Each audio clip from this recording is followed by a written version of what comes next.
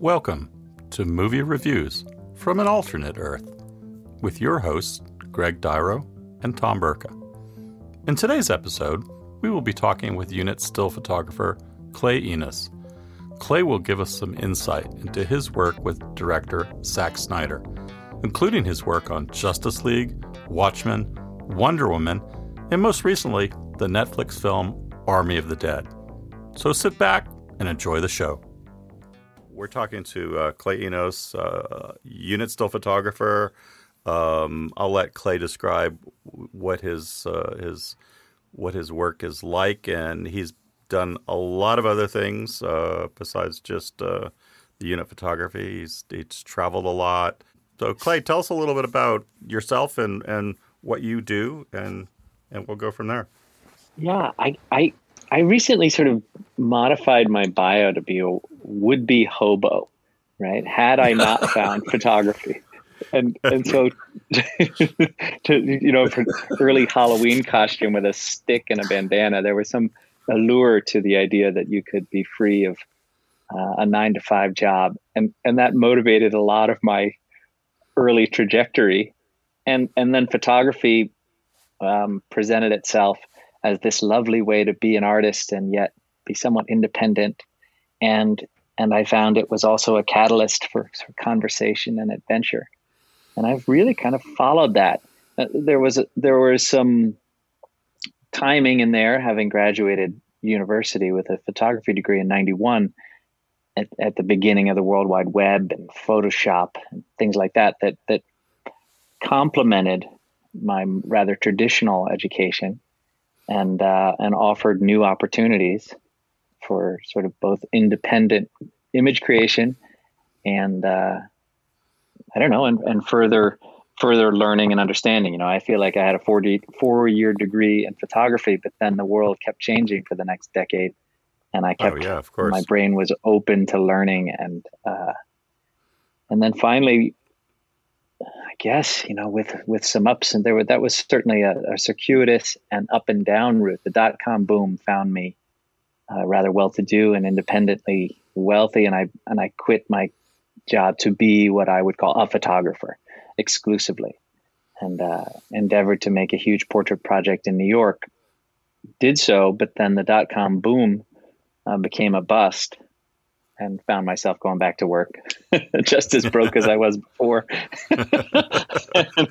But I had been sort of gifted the knowledge that chasing money was one game, and being a photographer was another, and the latter was a more accessible and doable thing.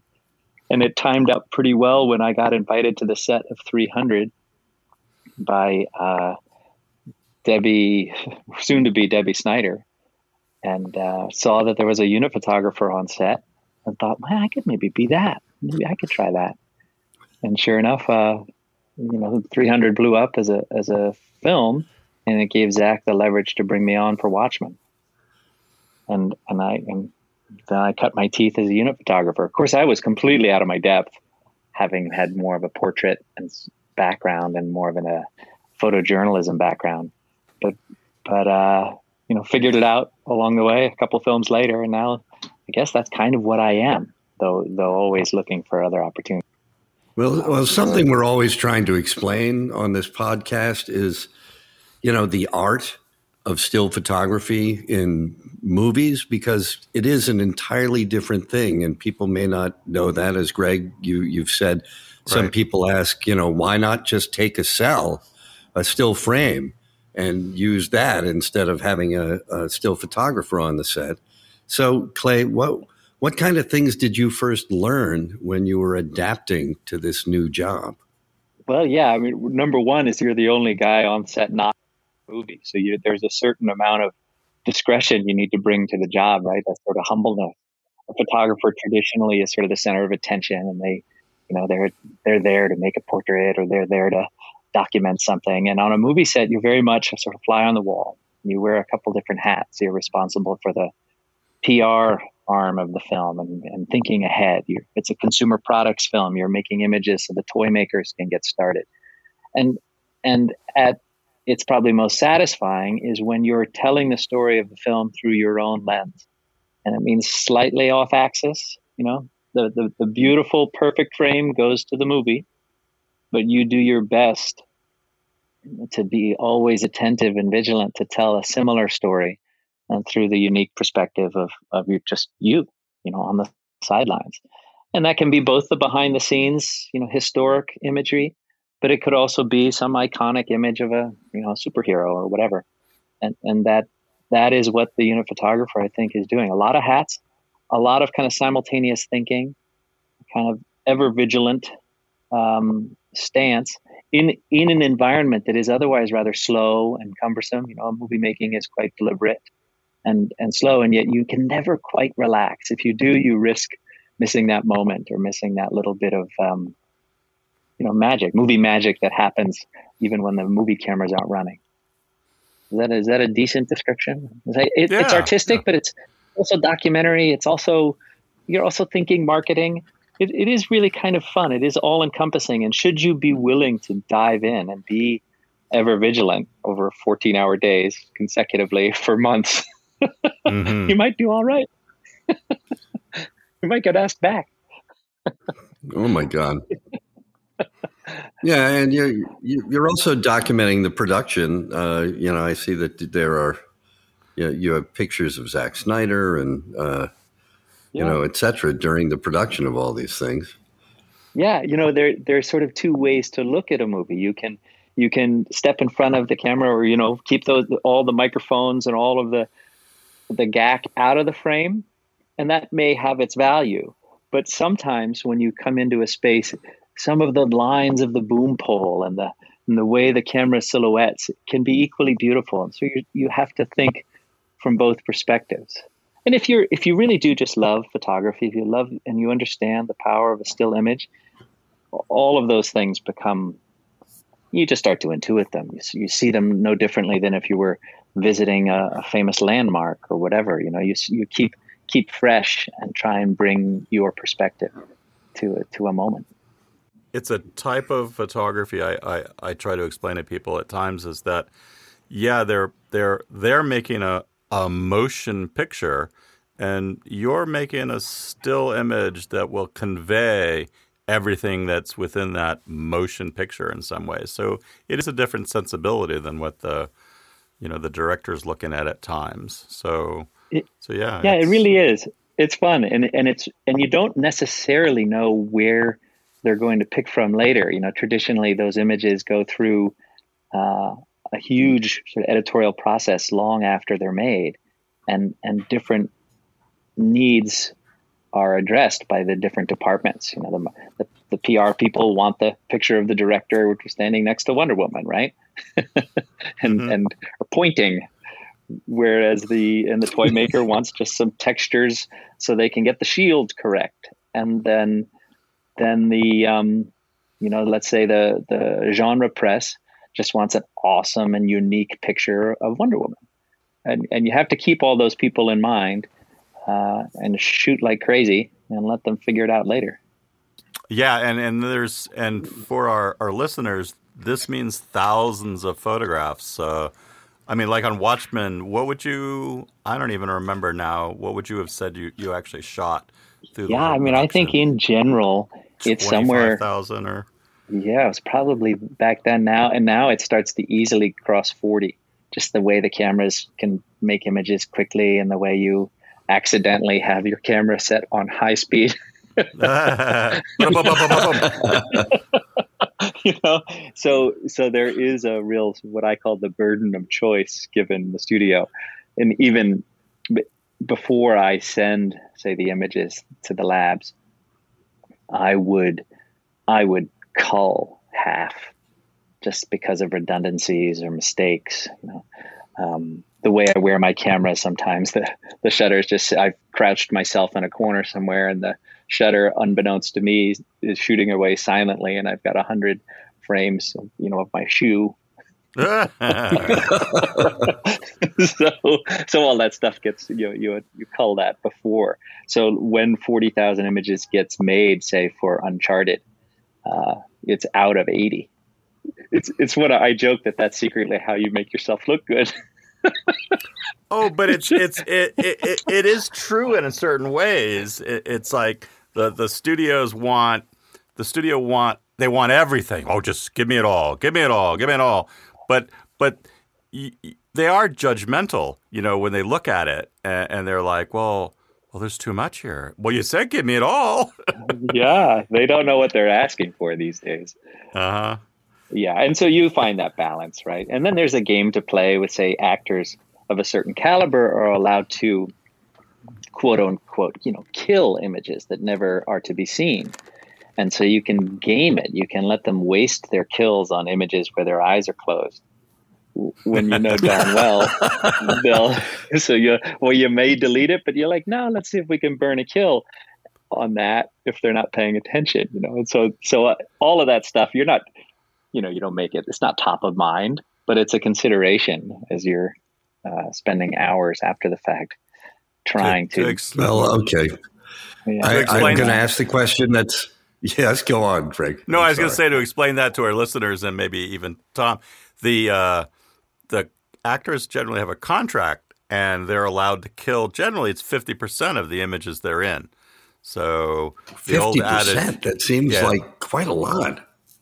It does, but you can think about it like you would.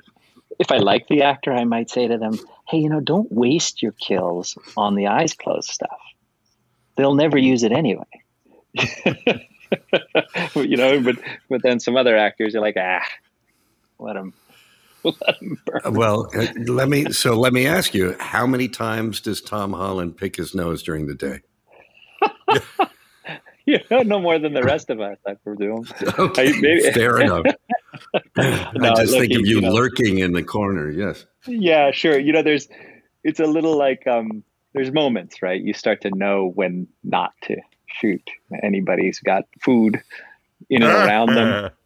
Any wedding photographer would know there's a reason the wedding photographer stops shooting when everybody's eating as well. It's an impossibility. It's gum chewers that are more of a problem, The Harley Quinns of the world. There's only a 1 or 2 moments in the chew sequence where you're going to look good. I would never have thought of that, but it does make perfect sense. You have worked on some of the biggest blockbusters that have come out in the past, I'd say, 10 years or so. First of all, I have to say I'm very curious about Uncharted since I'm a big fan of the video game series. But, we're talking about Justice League, Wonder Woman, Suicide Squad, Batman versus Superman, of course, 300. You also did the Skeleton Twins, I understand, although not credited.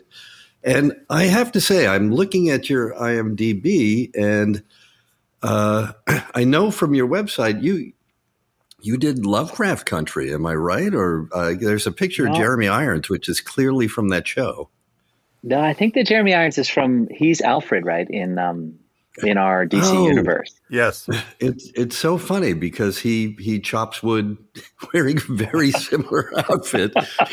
in Lovecraft Country. I swear to God, there's a whole sequence of it. But anyway. He's been typecast as a wood chopper. Legendary actor. Yeah, I hope Irons is able to avoid that pigeonhole. He's capable of so much more. Yeah, indeed. We wish him the best. Oh my goodness! It's funny. The blockbusters, and even of course, A Star Is Born was this phenomenal thing in large part just because of the performances and everything. Yeah, but I must say, I prefer some of these more fantastical worlds, just because as a unit photographer, it's very difficult to, I joked that there was too many people crying in bathrooms on A Star Is Born, that where there's no room for me to be in there as these heavy duty performances are unfolding.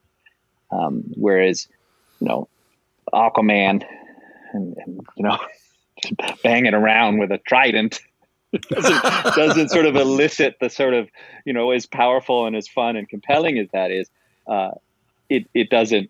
It's rare that you're going to get shooed away, or there's no room for you in the space. Can't swing a trident in a tiny bathroom. So I lean towards those bigger films. Not that I have complete choice in the matter, but just because they are so fun. I like immersive worlds that are imaginative, and it gives me more to shoot. It's like being on this bizarre adventure, no different than I would seek in real life, but with all of the contrivances and comforts and assurances of a movie set. Mm-hmm. Now, I have to ask you, I mean, we're going to jump around a bit because there's so many different things that you worked on that are fascinating. But there was a picture you took of Tig Notaro, which caused quite a bit of stir on the internet and excitement about the movie because she looks like such a badass in the picture. And you know what? Also, yes? To be fair, I was on Uncharted when those reshoots happened. So if that is a still, I know. Look, if that is a still, and I can't quite tell because it's tricky, but let's assume that was done by somebody else. And I wish I could give you his or her name because I know. But I was delighted. That's the kind of stuff. Because let's not make it really about me anyway. Unit photographers, we are legion. We are invisible and we are legion. Yes. So any large movie, any reshoot, many of the TV shows have somebody like me skulking around in the dark, trying to make images that garner that kind of attention. And so that's a perfect example of a successful. I mean, gosh, I wish let's find out. Maybe you'll put it in the show notes who that was, because it's so delightful when that kind of thing happens and buzz happens around one of your images. And I've been, of course, gifted those so many times, first looks of Batman, first looks of Wonder Woman. That's it's exciting. And, like my mother gets excited. My dad still to this day will send me if my byline is in the New York Times because there's a picture of Zack Snyder. It's great. But we do it for our parents, don't we? Somehow, somewhere deep in our hearts. Somehow. Yeah. Well, I would urge our listeners to go to your website and Clay Enos Photography, and just the shots that you put up here are just stunning. Whether they're shots of Ben Affleck in his Batman suit talking to Zack Snyder, or just there's one shot I'm looking at right now, which is from behind Batman as fires rage in the distance in the rain, and he's standing on top of a completely water-soaked. It looks like I can't remember from the movie where it was. Muddy. It was Batman v Superman in Detroit, just by the main this beautiful old abandoned building. The light in this shot is spectacular. Really, really cool. And then you have kind of the dark purples and dark blues and blacks of the sky in the right-hand corner. It's just stunning. Well, thank you. But isn't that also again the sort of the fun of being a unit photographer? Larry Fong lit that.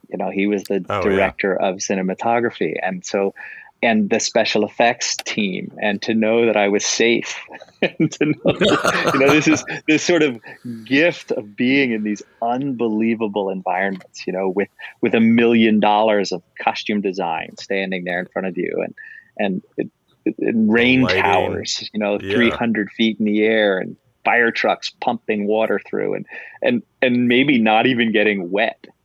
Because I'm just so this is the fun of our job, and it's I'm always reluctant to take too much credit, because it's while the photographer, as I had said earlier, a photographer tends to think they're the center of attention, and the unit photographer is immediately humbled and realizes that they are the set mosquito. Just get your blood, don't get swatted. Be discreet, and honor the work of all the people around you, essentially. And that's what I try and do. When I'm sort of in my zone, it's when I'm sort of in love with this crazy, crazy storytelling process, and then trying to make an image that honors all of those folks and all of the sort of bizarre circumstance that I've found myself. Yeah, it really is cool. And, it falls in line with, as an actor, I always see my job as to serve the material and the director, and to, it's not about me or my ego. It's about what is demanded. But, as a unit photographer, it sounds like your perspective is exactly the same. You're just there to serve the work. Yeah, you serve the work. And I do think that there's a kind of the intention of what I'm trying to do. It's like, who is it I'm also trying to, who I got in mind for as an audience. There's, and because I do know that my images, while few of them actually get seen, when they do, they do really work hard, and so and they will be, it's the fans, enjoying a first look that you're really kind of thinking about how is this going to be received? Is this going to be, is this the strongest thing I can make right now? And it's this, if I was a hobo, right, I would know the train schedules, and I would be attentive to where did I need to go, and how is the best way to get there, and how am I not going to get caught? How fast do I need to run to grab that caboose? Back in the day, they had cabooses, that. And I think that photography sort of ports the same way. It's like, what's the best way for me to get what's required and what I need here? Well, can I ask you what was the story behind having Gal Gadot wear the Batman cowl? I kind of love a mashup, and Zach too sort of has we did some early stuff with JJ was making Star Wars, JJ Abrams, and we were making Batman v Superman, and they're friends, and so they were tossing kind of mashup images of the two worlds while we were both making our respective films, and the fans loved it. I'm sure the studios hated it because obviously rival studios, but in the end, it was two filmmakers and fans of Star Wars that were just sort of having a kind of social banter, and I love it with music. I love when the worlds collide, and being able to mix and match the Justice League stuff was just on a whim, and Gal was game, and I think it was her last day, so I said, "Can we play?" Oh wow! And she was game. Yeah, she wears it well. No, it's a great image. Yeah, she does. She does, and what I really like is the way her eyes come through this mask. I mean, she's, even if you can't see any of the Wonder Woman suit that she's wearing, it's recognizably her right off the bat. Mm-hmm. For sure. With the and interestingly enough, with the kind of furrowed brow that is built into the mask of Batman, it's fascinating. It's a great image. Well, and to the idea that we make more images than people see. So I made that stuff, goofed around, and of course, knowing full well it would sort of never be seen because it didn't fit the marketing agendas of the studios or what have you. It was, so I sat on that image on my phone for probably 2 years. And then we were in London shooting Wonder Woman 1984. It was Halloween, and I sort of caught wind that Gal was looking for an image to share. And I said, how about this one? That I had on my phone, just kind of as a favorite, but with no way to possibly share it. Mm-hmm. And sure enough, boom, out it goes. It was That's free. Fantastic. Oh, that's great! It's her Halloween costume. That's awesome.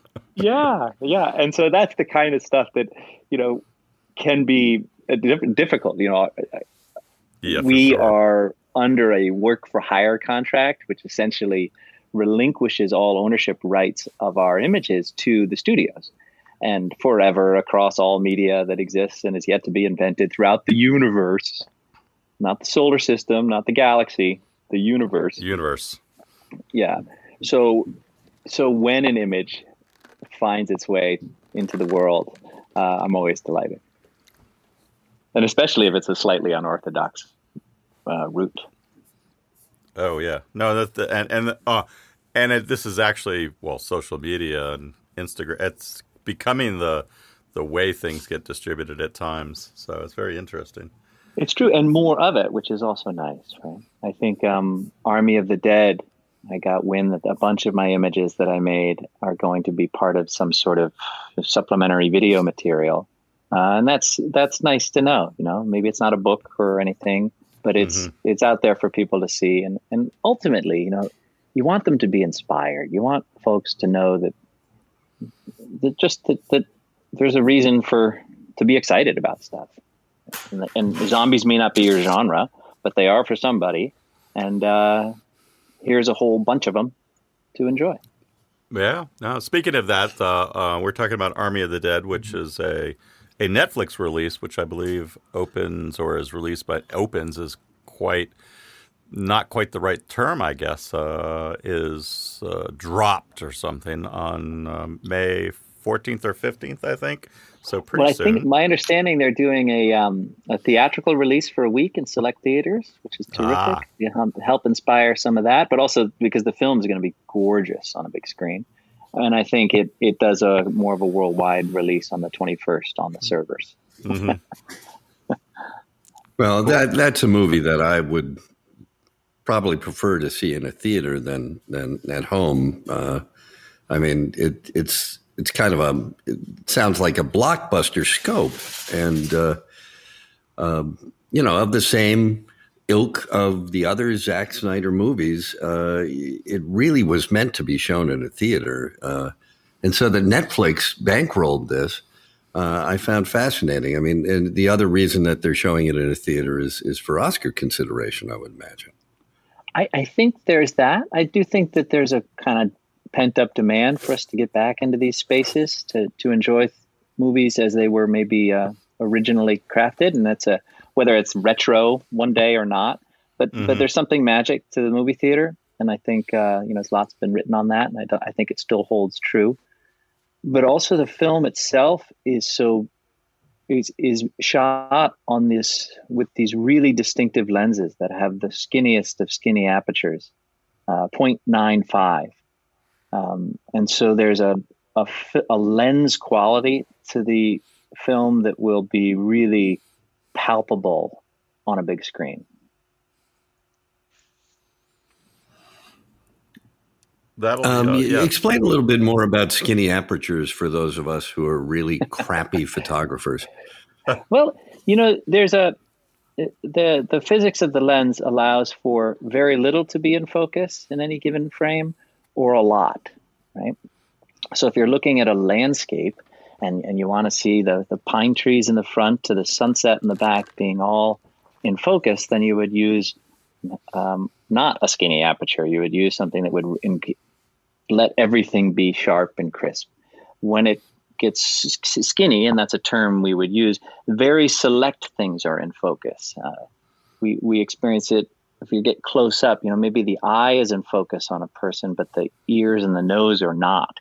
And so it's a way of bringing a kind of emotion. It allows the picture to start to manipulate your emotions in a sense. It's almost subconscious, but it's very difficult to maintain focus in those environments. Oh yes, yeah. But once you get it, it's really neat. And someone can experience a little of this at the very end of Justice League, Zack Snyder's Justice League. There's some beautiful stuff with the Joker, where the focus is incredibly selective. And that's what I'm talking about with skinny apertures. And it was so skinny that we basically, the whole movie was made without using any lights. We'd go into spaces and turn lights off. That's how, that when it's skinny or when the aperture is wide open, lots of light can pour in. And so it allows for incredible flexibility and spontaneity for a filmmaker. And it makes my job as a still photographer a little tricky because because even my fanciest of lenses isn't that fancy. You know, it's not as wide open as 0.95. So, and I don't want to belabor, you know, for a lay person, just unbelievably light sensitive lenses, and mine weren't so, but I moved as light sensitive as I could get with all fixed fast lenses to shoot the unit work on that film. Wow, yeah, I'm looking forward to seeing it, and as a brief description, you can, I know we said zombie, but it's a zombie heist movie or something. Is that what? I couldn't believe it when I read that. It's a genre matchup kind of. It's fascinating to me. Yeah, and you know, Netflix is so clever too. They have such interesting data so they know they can play up a heist film, say in Europe, where the European audience prefers that, whereas maybe an Asian audience prefers more of a post-apocalyptic spin, and so you have that. And maybe Americans just like zombies, and they play that piece of it. I have to say, I hear the term zombie heist movie, and I think to myself, so it's going to be about a bunch of zombies who get together and rob a bank. Or is it going to be about a bunch of people who rob a bunch of zombies? A zombie bank. A zombie bank, exactly. Although I assume that it's a heist that takes place in the midst of an apocalyptic zombie-surrounded world. Zombie-filled, rather. Yeah, I won't give anything away, but I do think what is so fun is that it appears as though Zach has added a layer to the zombie genre that hadn't been sort of imagined before, and I think that's really fun. You know, I think he is sometimes credited with his remake of Dawn of the Dead, giving them sort of speed that they hadn't had before, and I think. Right. He's such a clever and imaginative person. I wouldn't be surprised if he doesn't. Well, I know he has brought something fresh to the genre, and also I think he's brought something really fresh to filmmaking in the process. You know, he's not the first to do it, but he directed, he DP'd, he operated his film. So, and operating meaning actually holding the camera. You know, so. That's pretty fun. I think Soderbergh does something akin to that. And there's not a lot of them who are that comfortable and that skilled. That role, yeah. Yeah, because there's a lot. That's a lot going on, right? You know, all the films I've worked with Zach prior to this, there was a cinematographer embodied in another person, and now Zach was doing both.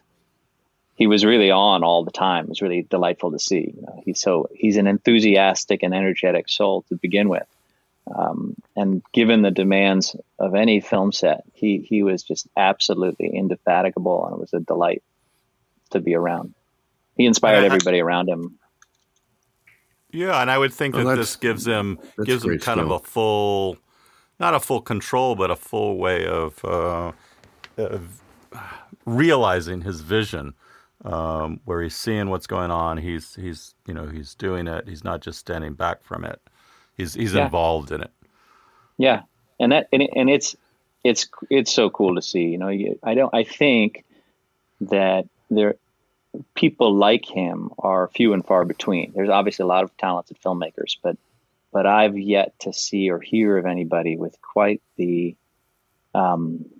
his ability to sort of braid technical prowess. His understand what he wants ahead of time, that pre-visualization, and then manifesting it on the day and capturing it, and then buffing it to perfection in post is pretty impressive.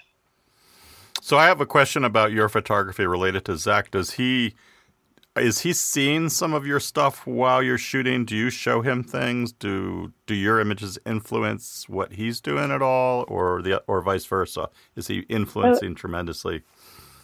Yeah, I think early on when we were doing stuff, I used to kind of have a different setup, and I would be pulling portraits mostly and letting them sort of be my screensaver, and they would be he'd catch wind of them or see them. But these days we have enough of a shorthand, and he will just sort of throw me a project. I was almost surprised when we did our first look for for Army of the Dead. I was sort of expecting him to be around at the end of when we were going to make that shot, and he just said, "No, see you later."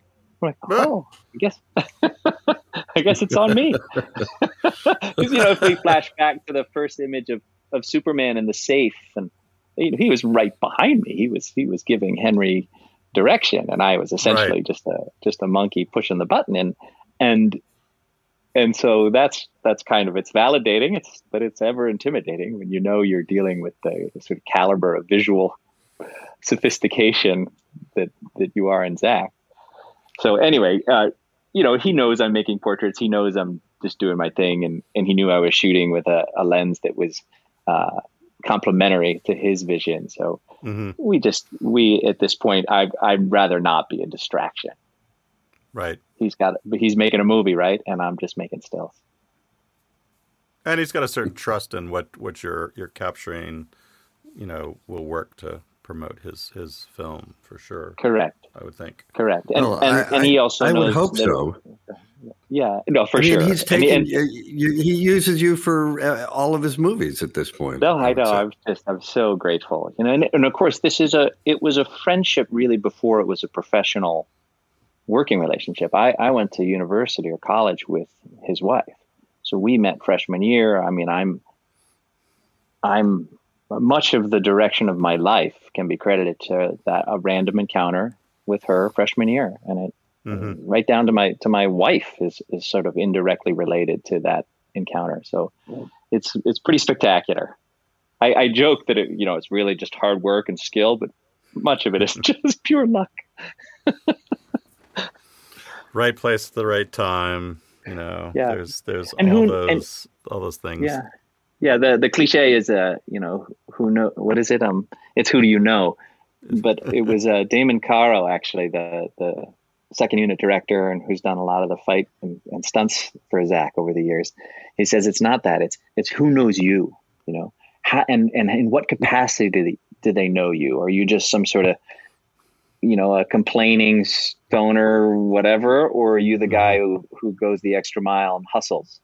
Be that guy. And I suspect when someone in a position of power needs somebody like you, that's who they're going to think of.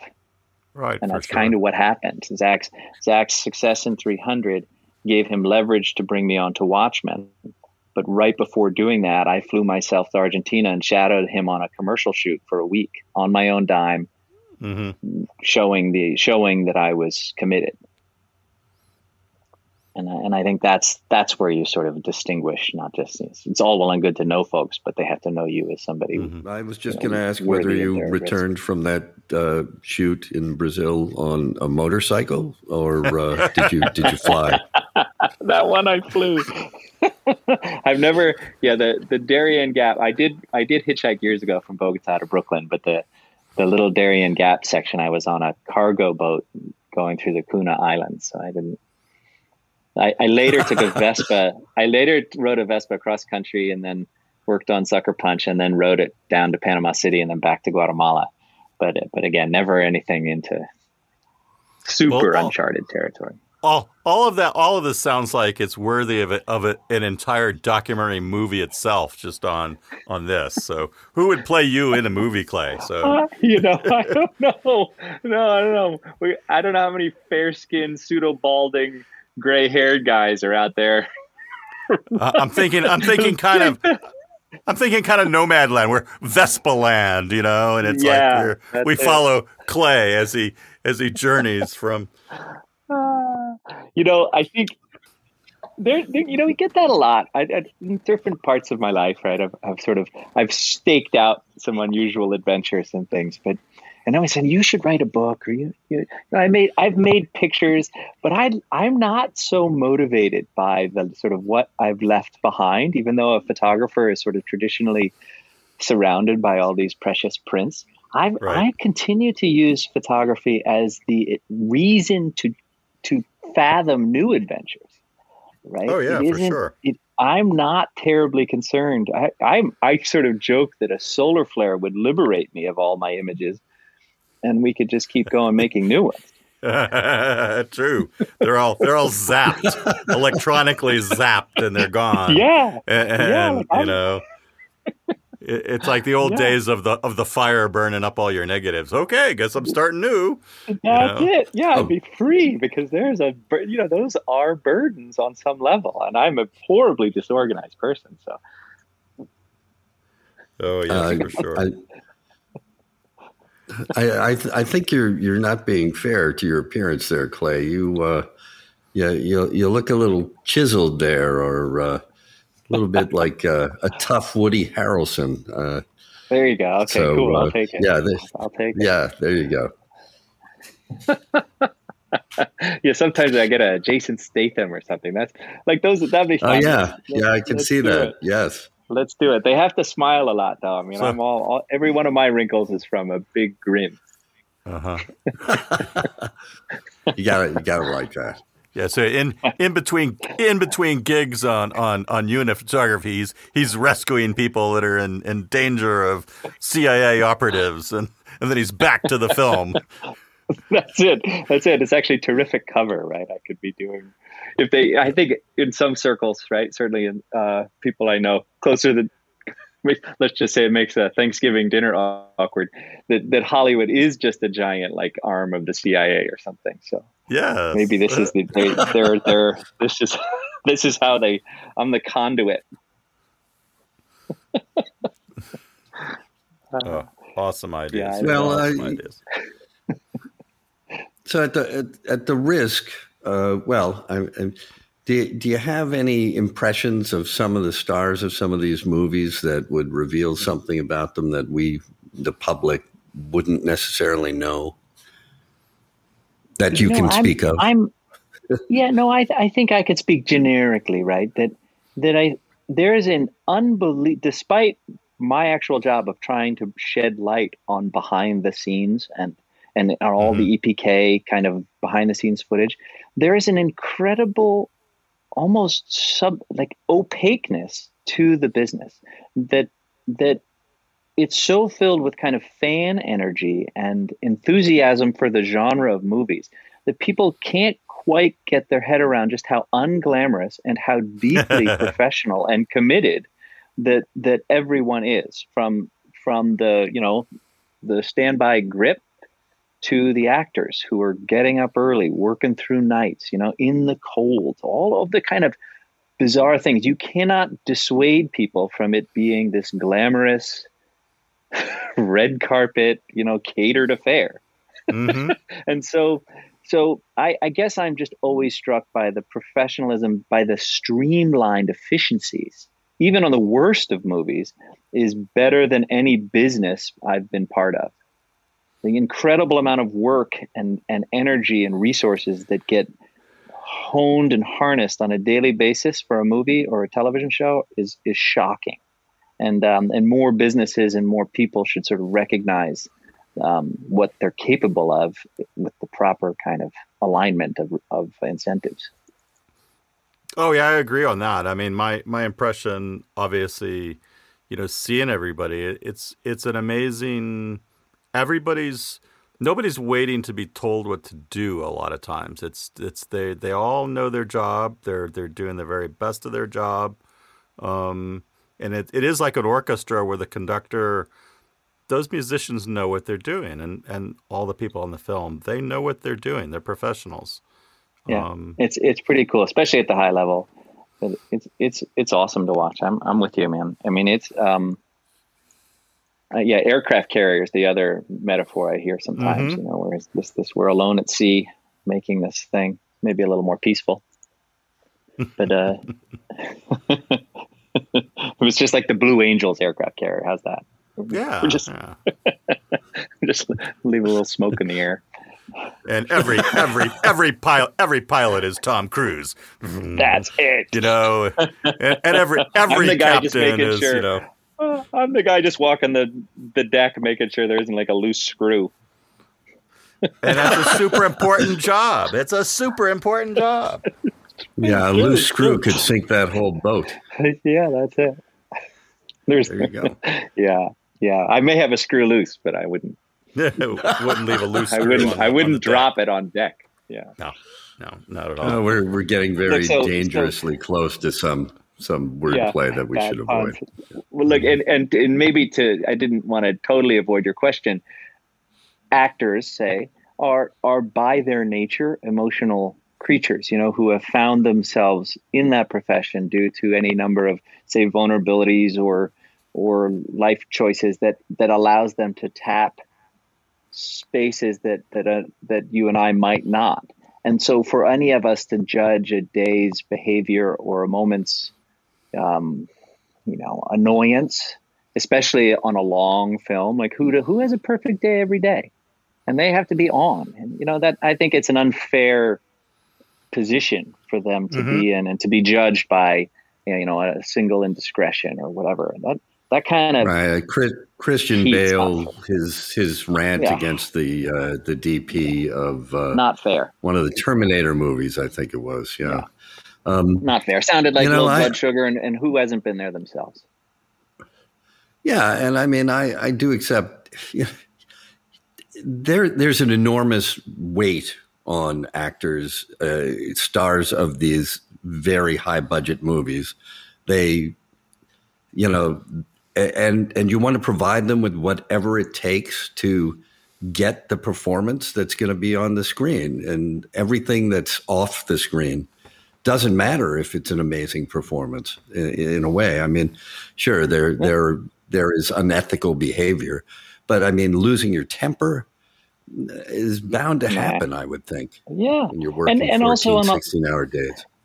Absolutely. On a long project. And where also there's a kind of family vibe that starts to emerge, right? And when it's humming along nicely, and families speak to themselves, speak differently to each other. And there's shorthand, and there's tempers, and there's an honesty in that space. So that was a total pass for me. And where the real indiscretion was letting that audio leak. Oh yeah, I think for sure. Oh yeah, Who about that person? Yeah, who did that? Yeah. So look and I don't know. That's funny. That's it'll go down in history, of course. But I think he has nothing to be ashamed of. We've all been. I don't know. I've been shocked by some of those leaks, I have to say. I mean, there's an argument between Lily Tomlin and on I Heart Huckabees, the director whose name unfortunately escapes me, despite the fact that he's a terrific director. But the two of them, the stuff they were saying to each other was really quite shocking. I mean, they're telling each other to go fuck themselves, and this is just in the middle of shooting one scene.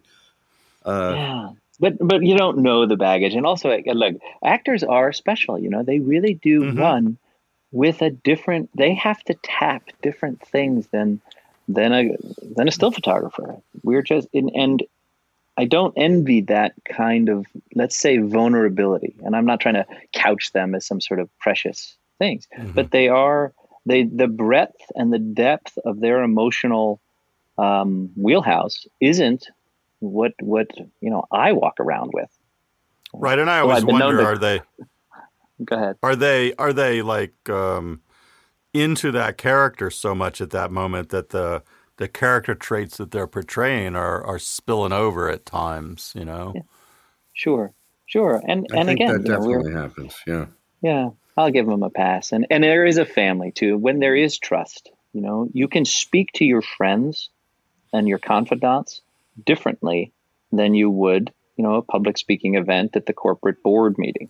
And neither one is insincere, but one is probably going to be just a little more raw, a little more honest, a little more succinct, and maybe a little more with a few more F-bombs.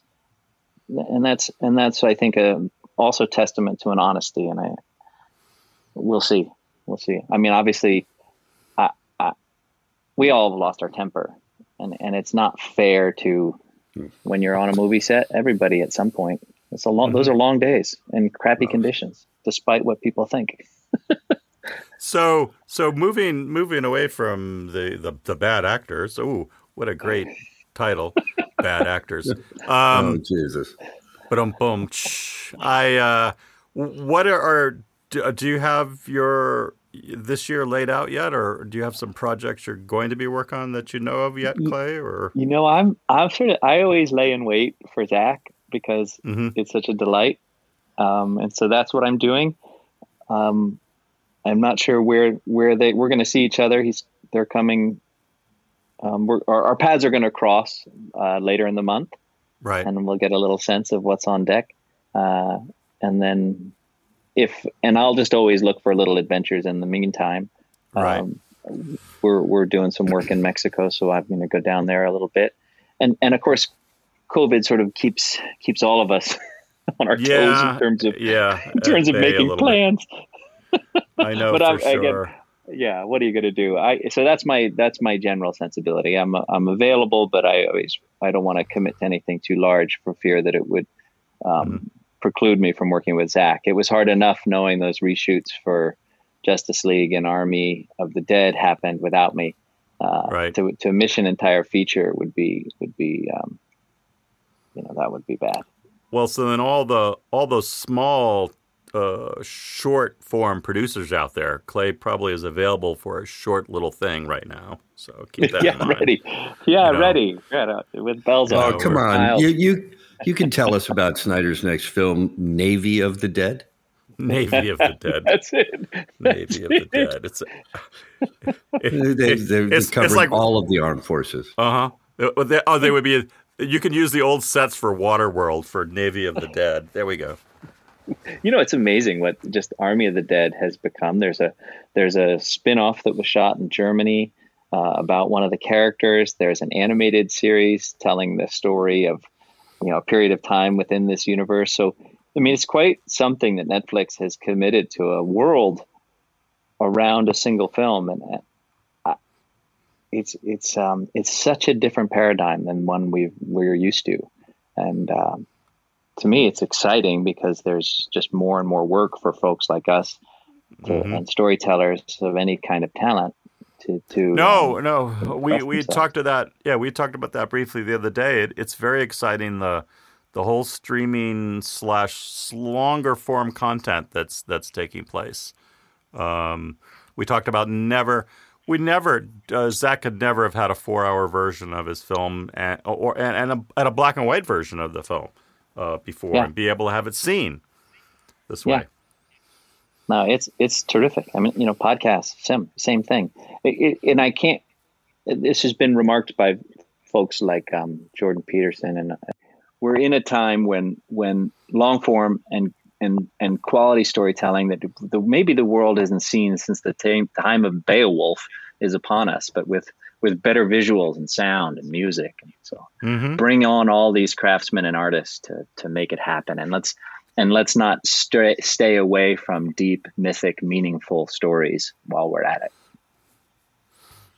And one of the reasons I'm excited about Army of the Dead is that I thought, I was a big fan of and am a big fan of George Romero's zombie movies and this kind of whole,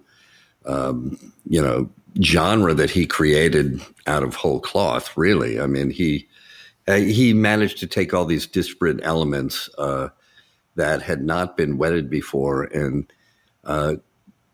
the whole mythology around zombies now, which still seems to be at a kind of a peak. When he remade Dawn of the Dead, I was actually kind of skeptical. I mean, despite George Romero's very low budget and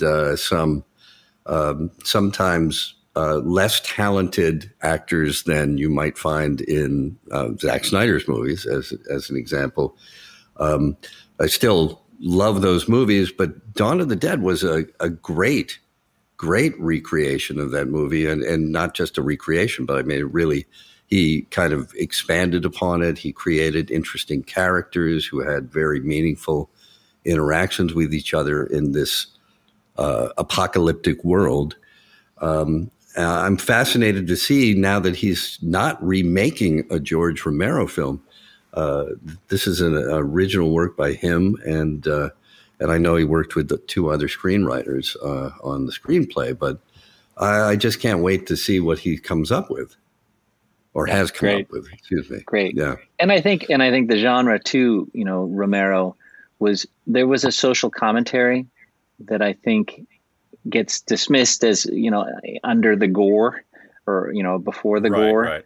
and I think that's still what's sort of deeply resonant for me in the genre. It's not because I don't like scary movies. It's definitely not into gore, but I like that they're a vehicle. The zombie, right, is metaphorically powerful because we see them around us. Different Dawn of the Dead is a perfect example. I mean, our heroes take refuge in a mall, and the zombies are drawn to it. And one of the characters says to the other one, "Well, they're just doing what they did in life." And there are some scenes of zombies like kind of walking around vacant-faced in the mall, kind of trying to, walking into the sporting goods department and picking up a hockey stick and just swinging it. And it was a commentary on the vacuousness of American commercialism and consumerism. It's a mindlessness, right? That we can see that we could still witness, right? In anything we're doing, and not that sort of taking everything at face value instead of maybe going second or third order deep on an idea. You could be, that's zombies, sheeple, or whatever. I mean, we hear there's different terms and there's different kind of. We have to be vigilant to not be a zombie. I think that's a good lesson. I don't know. It's not so preachy. It doesn't have to be that preachy, but it's in there, and then you can have some fun with it. There's a lot of humor at the same time and playfulness about these ideas, which make the films very appealing. No question. Yeah, I mean, ultimately, right? That there is an entertainment value. There used to be ticket sales, but now it's maintaining subscriptions, and that's all. It's different metrics for essentially the same thing: satisfy the audience. Yeah, and you want an exciting or a transformative experience in some ways, whether it's a small transformation, whether it's this grand, emotional high, and then boom. There's a place for a lot of that. Well, it's just ultimately it's subjective. It's that you don't have, just like a still photo. I can make a picture of a beautiful wrinkled old lady, and someone sees, they see deep profundity in the image. And that wasn't necessarily because of me. That's just because what they brought to it. And that's the same with movies. A lot of people are going to bring different things to these interpretive and open-ended experiences. And I think that's kind of the fun of the space. You can direct them, but ultimately they will take on lives of their own, and fans will, coalesce online, and they just there's a whole world that happens after the fact, and that to me is equally exciting. Oh, well, actually, I mean, that's a good opening just to talk about some of your photography that isn't still photography on motion pictures. There are so many incredible photos of people that you have come across on your travels around the world on your website that are just incredibly stunning and all kinds of different takes on, I see you've got a farmer, hog farmer from Iowa, a roughneck from Louisiana. I have to say that picture of the roughneck of Louisiana is just really does something for me. This guy is looking off in the distance with a frown, and you just want to know what's going on in his head. But also, pictures from Bulgaria, India, Have you ever had a showing of your works? Because these are just amazing. No, well, thank you, but I'm not that organized. My wife gets on me sometimes, but I think it's the kind of thing, that God forbid I'm ever found myself wheelchair bound or unable to work. I would then redirect my energies towards digging through these images and maybe trying to find a through line of what brings what is it that that I've done with my life. So. No, I haven't. I find the web to be quite satisfying as a place to share, and it's a tiny little sample, often just of images that sort of were the top of the folder when I was sorting by date or something. As I said before, photography is my reason to adventure and my excuse to adventure, and there are so many remarkable people in the world. And without necessarily having to know their stories, we can be inspired and let our own interpretations and keep us questioning and motivated to maybe go travel ourselves. The Afghan girl, the beautiful Steve McCurry photo of the Afghan girl. I mean, you didn't have to know her story as a refugee. She was just this magnificent, compelling, exotic, relevant, she relatable. She was all these things. And I think, if any photograph, mine or others, that does that is successful. Well, you've got to let us put some of these pictures on the podcast page. There's a picture of a coffee farmer from Tanzania who looks like one of the most enlightened and, person who with a life so well lived, just in their eyes. It's an amazing, amazing look. And of course, yes, I'm bringing all of these imagined feelings and perspectives for this one person from viewing the picture, which is, just one moment in their lives. But that's one of the things that's so remarkable about it. And I mean, just looking at this picture inspires me to do more with my life, which is kind of sad. But drink better coffee. Better coffee. Speaking of coffee, are you still doing your coffee stuff, Clay? Are you still? No, I'm not. I'm only making pictures of coffee farmers. I haven't. Okay. I've found that not only am I badly organized as a librarian photographer, I'm a horrible businessman to boot. So I've found myself to be just a generator of ideas that I like to share and put out in the world. I'm kind of open sourcing my ideas and then let others who are better at it execute. There was a period of time when Tom, just to know that Clay was doing coffee a little bit more real coffee. So yeah, I had been sufficiently inspired. Yes. You were in business with this very coffee farmer, weren't you? Not quite, but I was in business with the importer of her coffee. Ah. Yeah. So there's a little, there's layers of any business. And that's probably many years ago now, but yeah, almost a decade ago. Yeah. Yeah. I lost a lot of money, but c'est la vie. It was probably well worth it. Right. Coffee. You know what? I have no regrets. And having been a .com multimillionaire, and then watching it go away and never being that wealthy again, that was the gift. You can chase that dream, but it's a sort of a false dream. Being a photographer is what makes me happy. And you can't really take that away from me, because if I have a cell phone with a camera attached, I'm a photographer. Yep, you still are. No, for sure. And that's delightful.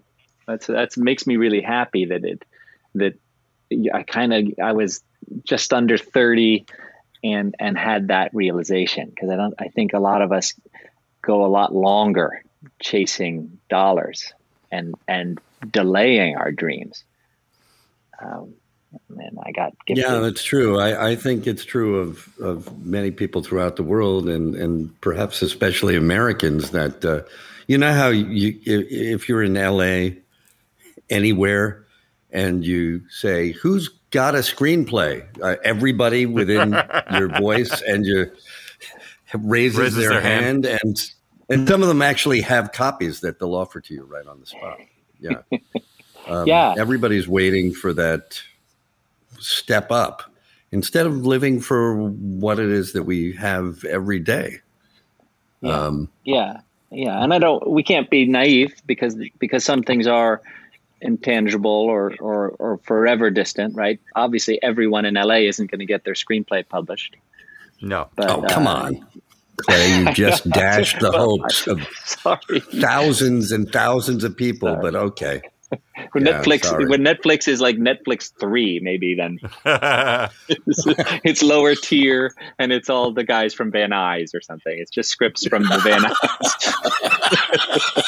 I don't know what. The whole movie will take place at the airport, the Van Nuys Airport. This is a fabulous place. In fact, this is where Humphrey Bogart was. This is it. So, funny enough, that's where Gal Gadot was auditioned. Was she? Van Nuys Airport? Really? Yeah, I was there. At the airport? It's a happening place. I think Gal has told something akin to this, but none of the actors knew who else was there. And there were some, and so they had a sufficient space to spread everybody out. And then we used one of the hangars to build some simple sets and lights. An airplane hangar is no different than a movie studio, except for some sound qualities. And that is what went on that day when she got the part. Wow. Yeah. And I just happened to be there almost by fluke, because obviously I live in New York, and I think I just happened to be in Los Angeles and was invited to make some stills.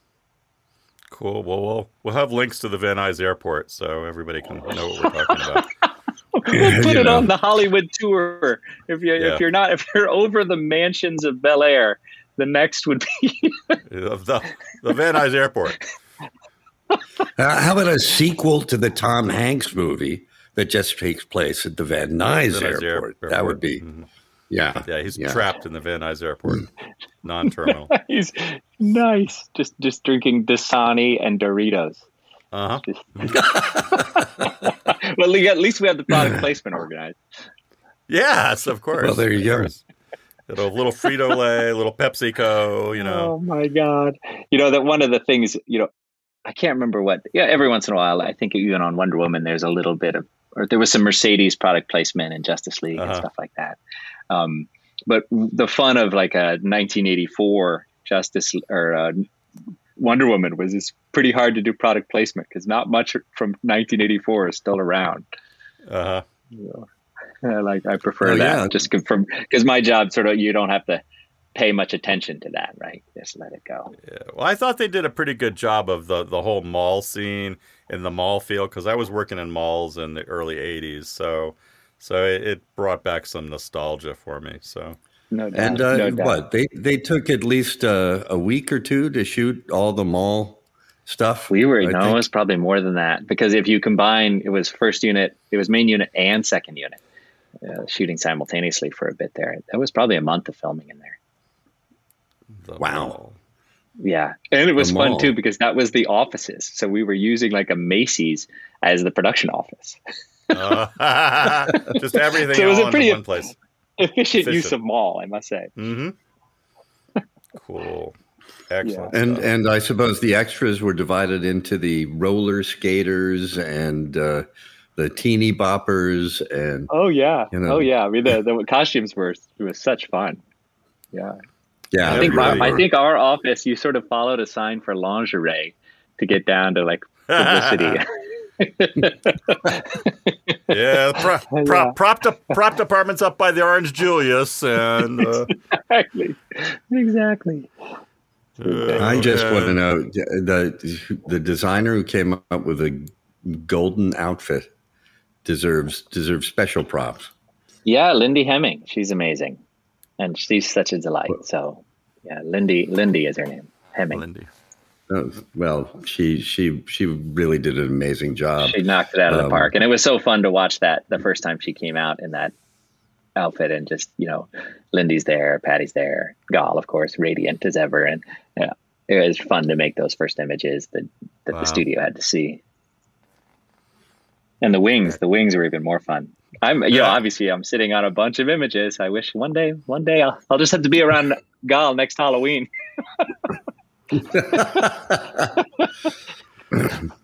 I've been mispronouncing her name from the very first moment she appeared in Wonder Woman. I've called her Gal Gadot, but that's just totally wrong, isn't it? Well, you know what? I'm not a stickler on that front because languages have, you can say guacamole, or you can say guacamole, right? I mean,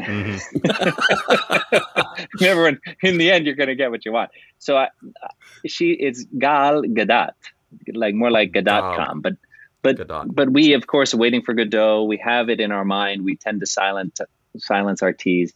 I think if you say it with a smile, she'll respond. She's not. I'm sure she's used to it. Well, it's the difference between French and Israeli pronunciation, I suppose. But exactly. And we're an eclectic world with a lot of ways to say a lot of things. I think in the end, you have to, if they can't judge your sincerity and your earnestness, then it's on them. Go with it. Just go with it. Right. Yeah. I think even her first name is tricky because if you're going to say it, it's more like it's Gal. It's a little more affected than we would be like Gal. Gal. And you don't want to end up saying Gaul because that right just precisely, and I'm sure it happens, right? Even my last name, because Greg, you were saying Enos, and that's perfectly fine, but it can be Enos just as well. It depends if you're writing a limerick or not. Enos is gold for limericks, whereas Enos is a little better for if you're going to spell it. True. Yeah, I'm our again. Listeners. Clay, thankfully, is fairly straightforward until you leave the country, and then everyone's like, "What is your name?" Oh, really? Come on! Yeah, they just it absolutely makes them giggle in Rwanda or even in Latin America. It's just that no one names their kid Mud. Wow. Because a lot of times that word, the word doesn't quite have, it's a deep and old word, but it doesn't necessarily become a name. So either way. Yeah. No. Either way. Listen, I had a colleague at work who used to call me Tom Burka, the garment that you wear in shame. That's funny. Tom Burka, the garment you wear in shame. Yeah, Burka. Yeah, Burka. Yes, the Burka. Yes. That's right. Yeah. Well, I was on him to call you every time, I guess. Yes. He was actually thinking back on it. I'm not sure how good a friend he was. There you go. Yeah. No, the whole name thing is like my first name is actually Stanislaus, and my middle name is Gregory, and I go by Greg. But it's amusing when I get the people attempting to do Stanislaus. The Stanislaus, they just can't, unless they're of Slavic, Russian, Polish descent, or Polish speaker, do they ever get it right? I just love that name. I really, really do. Stanislaus. I mean, that's pretty great. And the way names come in and out of favor, it's also fascinating. I remarked the other day, nobody names their kid like Nebuchadnezzar anymore. Right. Nebuchadnezzar. That just had not occurred to me, Clay, but now that you pointed out. It's like, what did he do so wrong? I mean, if you're going to name your kid after like a president or something, then go big. Mm-hmm. Nebuchadnezzar. Anyway, we are off track, gentlemen. Yes, totally off track, which tends to happen with us. So, I want to, but true. I do want to say thank you very much, Clay, for talking to us, and we're looking forward to potentially talking to you again at some point after the next big trip, the Vespa up to the Antarctic or something, and we're and I'd like to see you do that. Yeah. Look, I'll don't put it past me. And Greg, obviously our paths have been crossing since Watchmen. I look forward, and I'm delighted and honored that you asked me to be part of this. And I would happily do it again when I have maybe more current events or other adventures to share. Yeah, no, for sure. I had reached out early on. I had reached out to Wes also just to say, hey, I was doing this, and I said, if you I told him, I said, if there's anybody you think would be interested, pass them along. And so it's exciting to have you on board with this, and we're looking forward to expanding our thing. And if you encounter anybody you think would talk to us about movie making, Hollywood adjacent, we're always open to that. Yeah, love it, for sure, guys. I will. And until then, thank you, and be well, and enjoy the movies. Oh, thank you, Clay. We'll see you at the premiere. Okay, good.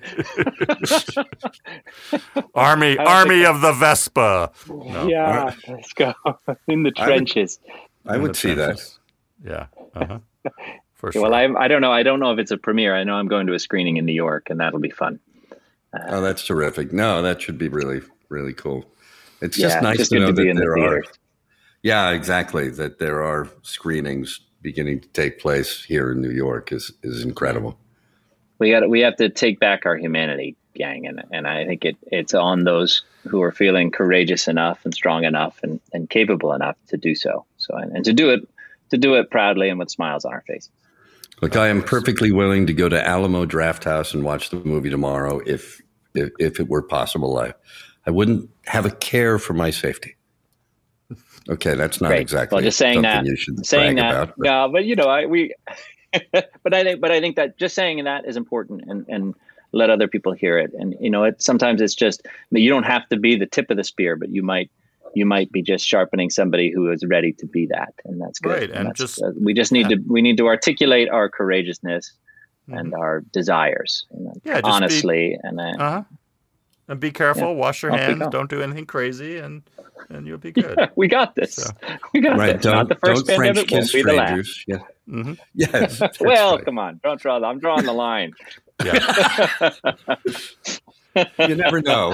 All right. Okay. All right. On that note, thank you. Have a great day, both of you, and we'll talk again. Right. Thanks, all. All right. Cheers. Thank you so much. Clay. Bye-bye. Bye. Bye. You've been listening to Movie Reviews from an Alternate Earth with your hosts, Tom Burka and Greg Dyro. Although there are many movies available to review, we tend to stick to English productions from Hollywood. But if you have a favorite movie, please send us a note and we might add it to our review schedule.